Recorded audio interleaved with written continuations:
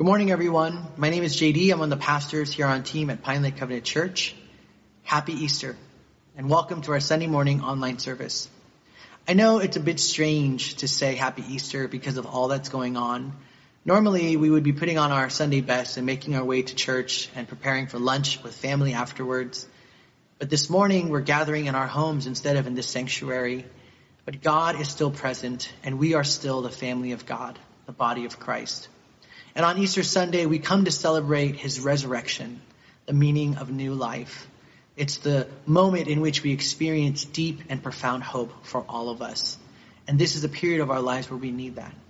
One day when we gather together again, we will celebrate. But this morning, we too will celebrate in this way. And I'm so glad that you're here, that I'm here, that your family's here, that everyone is here. And wherever you're joining us from, let's have an awesome time in the Lord together. Happy Easter, everyone. Christ is risen. He is risen indeed. Good morning. I'm Sharon, one of the pastors here, and I invite you to pray with me this morning. Let's pray. Father, Son, Holy Spirit, on this Easter morning, we really do worship you in confidence, for you are the waymaker. You are the worker of miracles, the promise keeper. Lord, you are the one who is light that forever shines in the darkness. Because Jesus is risen, we stand in hope today, Lord. Because you defeated death, we can face even this anguishing pandemic, knowing, Lord, that a new day is coming. And so we pray, Lord God, that in these unsettling times, you would come alongside us with hope that scatters doubt, with peace that calms our fear. As the whole world faces this invisible enemy, remind us, Lord, that you have defeated anything that could stand against us. And you are forever with us, Lord, and we thank you. Today we stand in the wonder and the joy of looking at the empty tomb. And we hold fast to joy, for you are risen. You are risen indeed. We pray this in the powerful name of the resurrected one, Jesus Christ. Amen. Today's reading is from John chapter 20, verses 1 through 18. We'll be reading from the New International Version. Please follow along. Early on the first day of the week, while it was still dark, Mary Magdalene went to the tomb and saw that the stone had been removed from the entrance. So she came running to Simon Peter and the other disciple, the one Jesus loved, and said, "They have taken the Lord out of the tomb, and we don't know where they have put him." So Peter and the other disciple started for the tomb. Both were running, but the other disciple outran Peter and reached the tomb first. He bent over and looked in at the strips of linen lying there, but did not go in.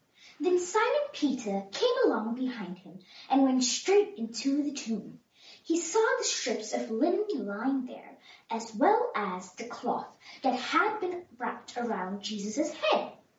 The cloth was still lying in its place, separate from the linen. Finally, the other disciple, who had reached the tomb first, also went inside. He saw and believed. They still did not understand from Scripture that Jesus had to rise from the dead. Then the disciples went back to where they were staying. But Mary stood outside the tomb, crying. As she wept, she bent over to look into the tomb and saw two angels in white, seated where Jesus' body had been, one at the head and the other at the foot. They asked her, "Woman, why are you crying?" "They have taken my Lord away," she said, "and I don't know where they have put him." At this, she turned around and saw Jesus standing there, but she did not realize that it was Jesus. "Woman," he said, "why are you crying? Who is it you are looking for?" Thinking he was the gardener, she said, "Sir, if you have carried him away, tell me where you have put him, and I will get him." Jesus said to her, "Mary." She turned toward him and cried out in Aramaic, "Rabboni," which means teacher. Jesus said, "Do not hold on to me, for I have not yet returned to the Father.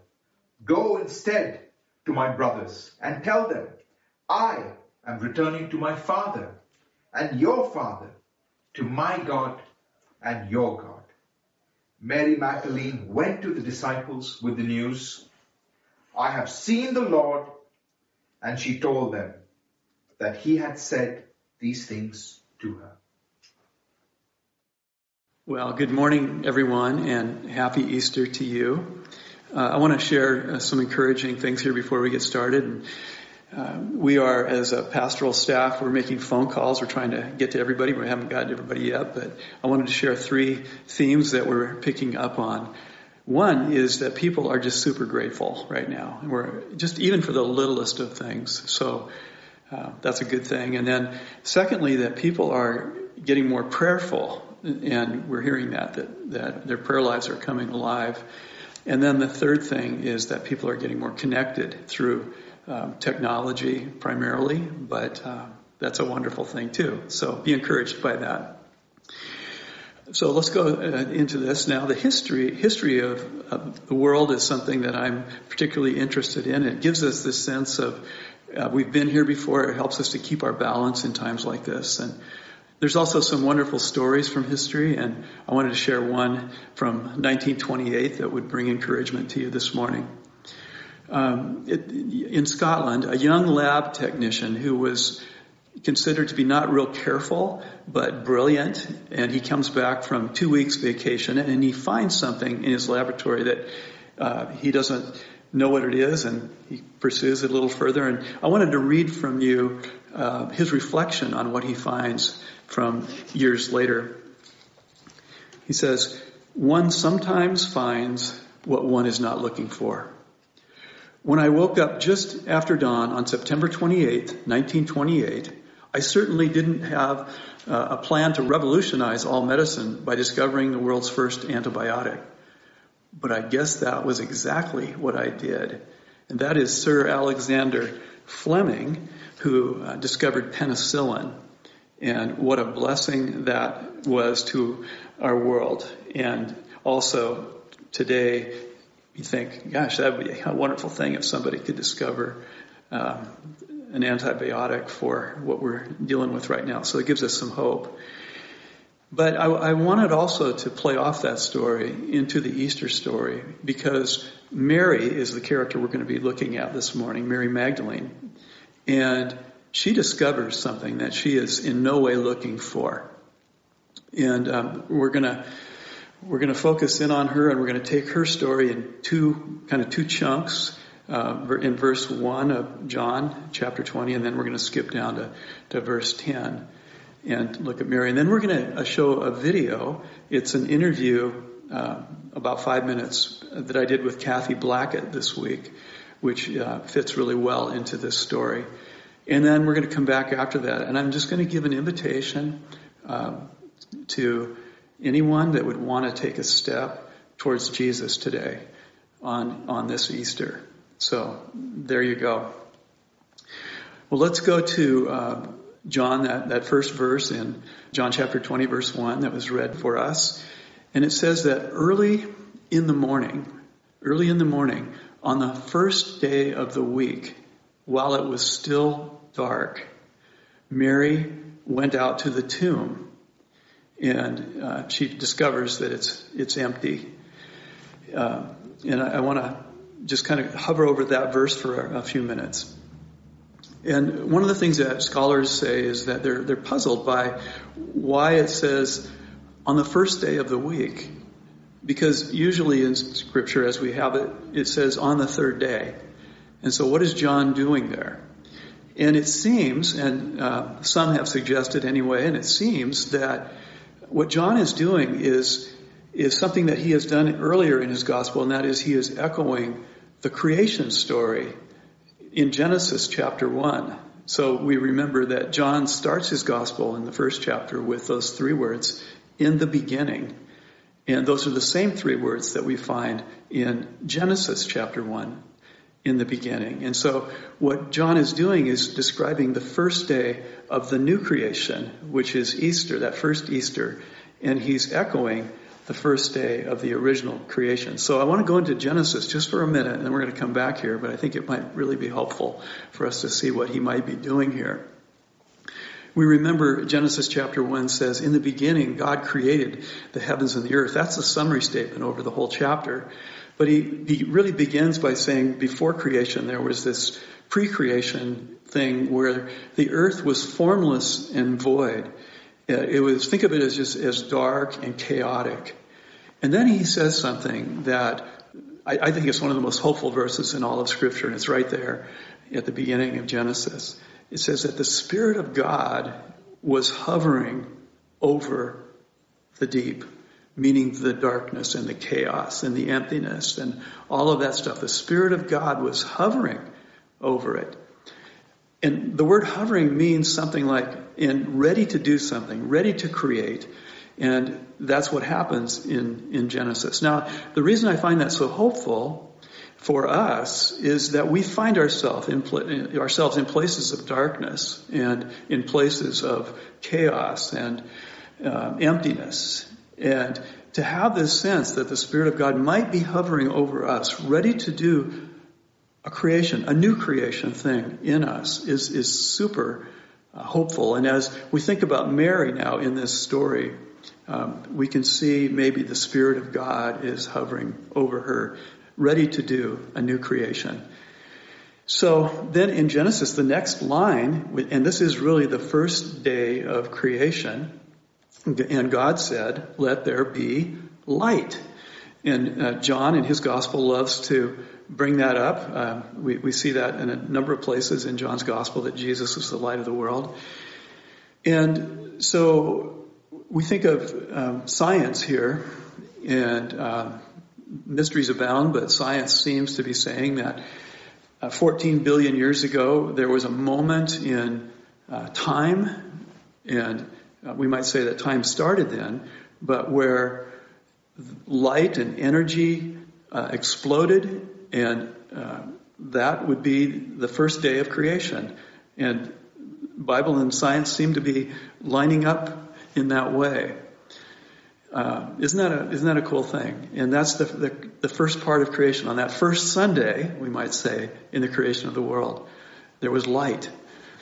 And now we're early on the first day of the week. We're on a Sunday. So creation and new creation. I wanted to set all that up for you. I hope you got it. But this gets us into what happens to Mary Magdalene on that first Sunday of the new creation. So Mary goes out to the tomb, and she finds it empty, as we read there in verse 1. And then she goes and she runs back and tells Peter and John. They're hunkered down there in fear.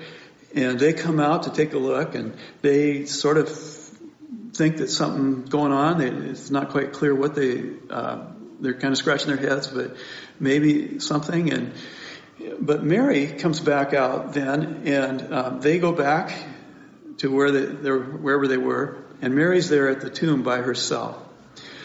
Now, this is Mary Magdalene, meaning Mary from Magdala, which is a town on the Sea of Galilee.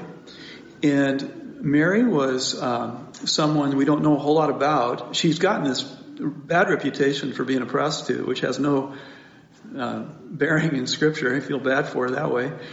But what we do know is that Jesus cast demons or darkness out of her and made her whole and new at a point in the gospel story. So she is somebody who just loves Jesus and wants to honor his life by coming out to the tomb and anointing his dead body.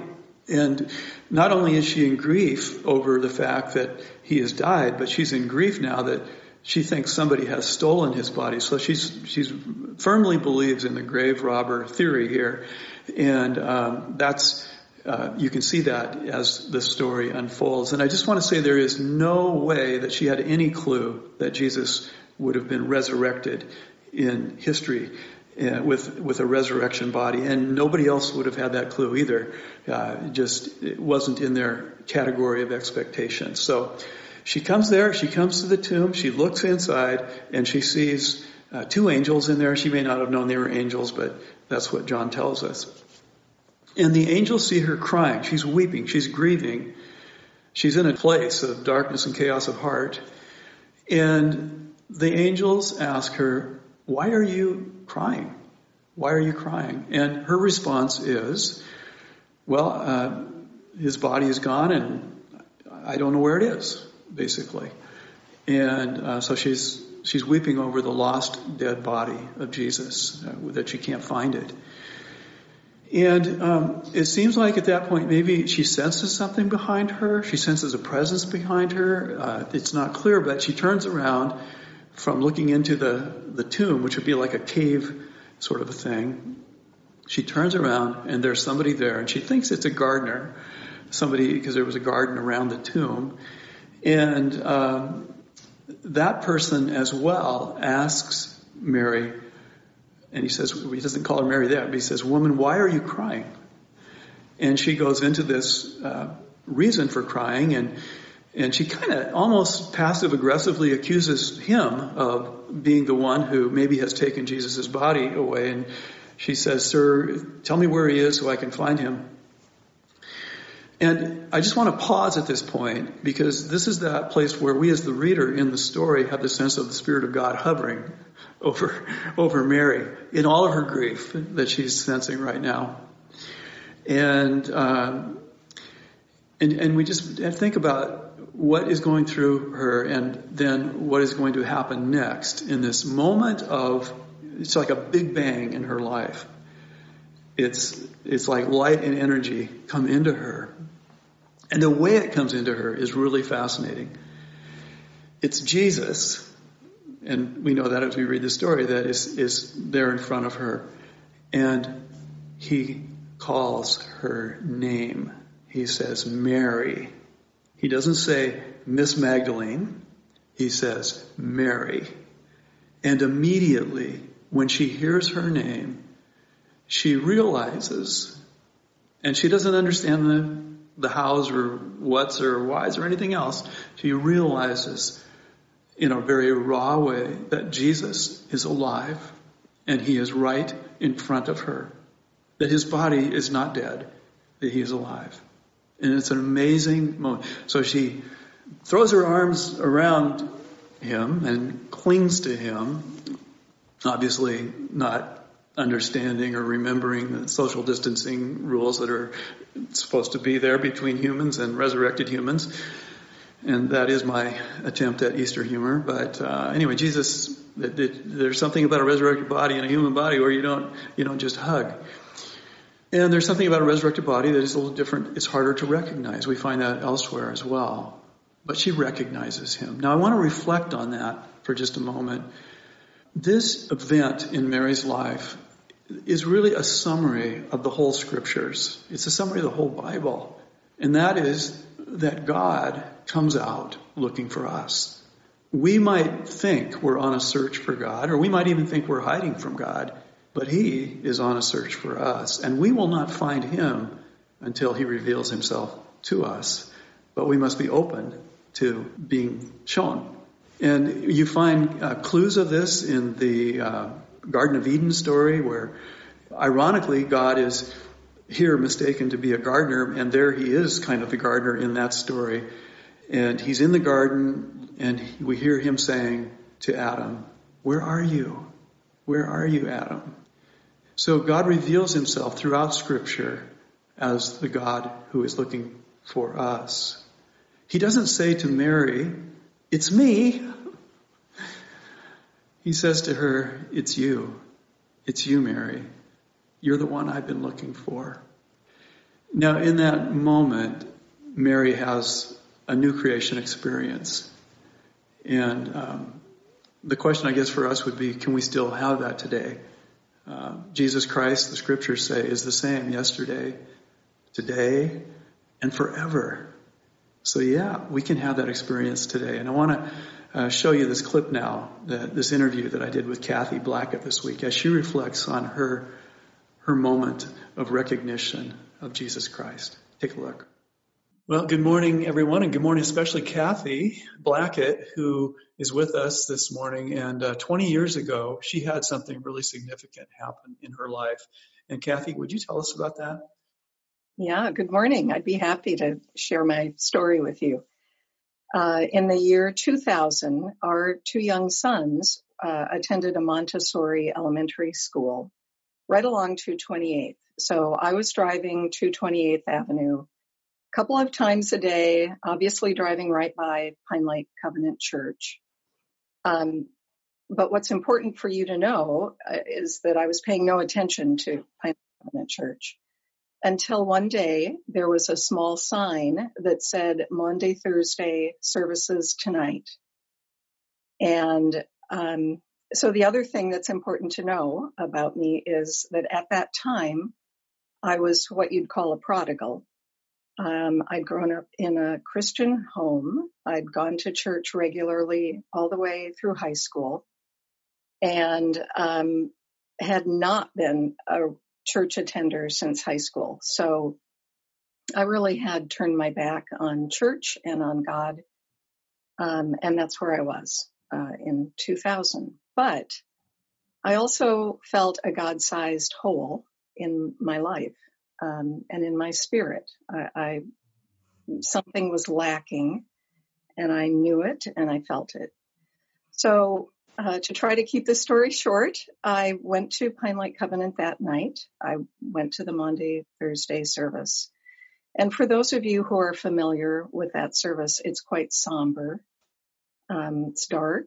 It's the Passion story of Christ is read. And up front, there's a wooden cross. So the people are given a small piece of paper. We were all given a note paper. And at some point in the service, people are invited to come forward and nail with real nails and real hammers their note to the wooden cross. So as I sat in the back, I didn't know anybody there. I didn't know what the Covenant Church was. I was listening to nails pounding into a wooden cross and suddenly had an absolutely overwhelming sense of Jesus's presence. I mean, just so overwhelming that it still takes my breath away. It took my breath away then. And I said inside myself to Jesus, "Oh, you're real. You're really real." It just was an overwhelming reality to me. And so on Easter Sunday, I went to Pine Lake Covenant Church. I took our two sons, and the pastor there on that Sunday led the prayer to accept Jesus, and I prayed that prayer. And here we are, 20 years later. I joined Pine Lake. I've been a regular attender, and so it changed everything. And what if you hadn't come in that Thursday night? What do you think? I think honestly that God knows us better than we know ourselves, and He knows what we need more than we know what we need.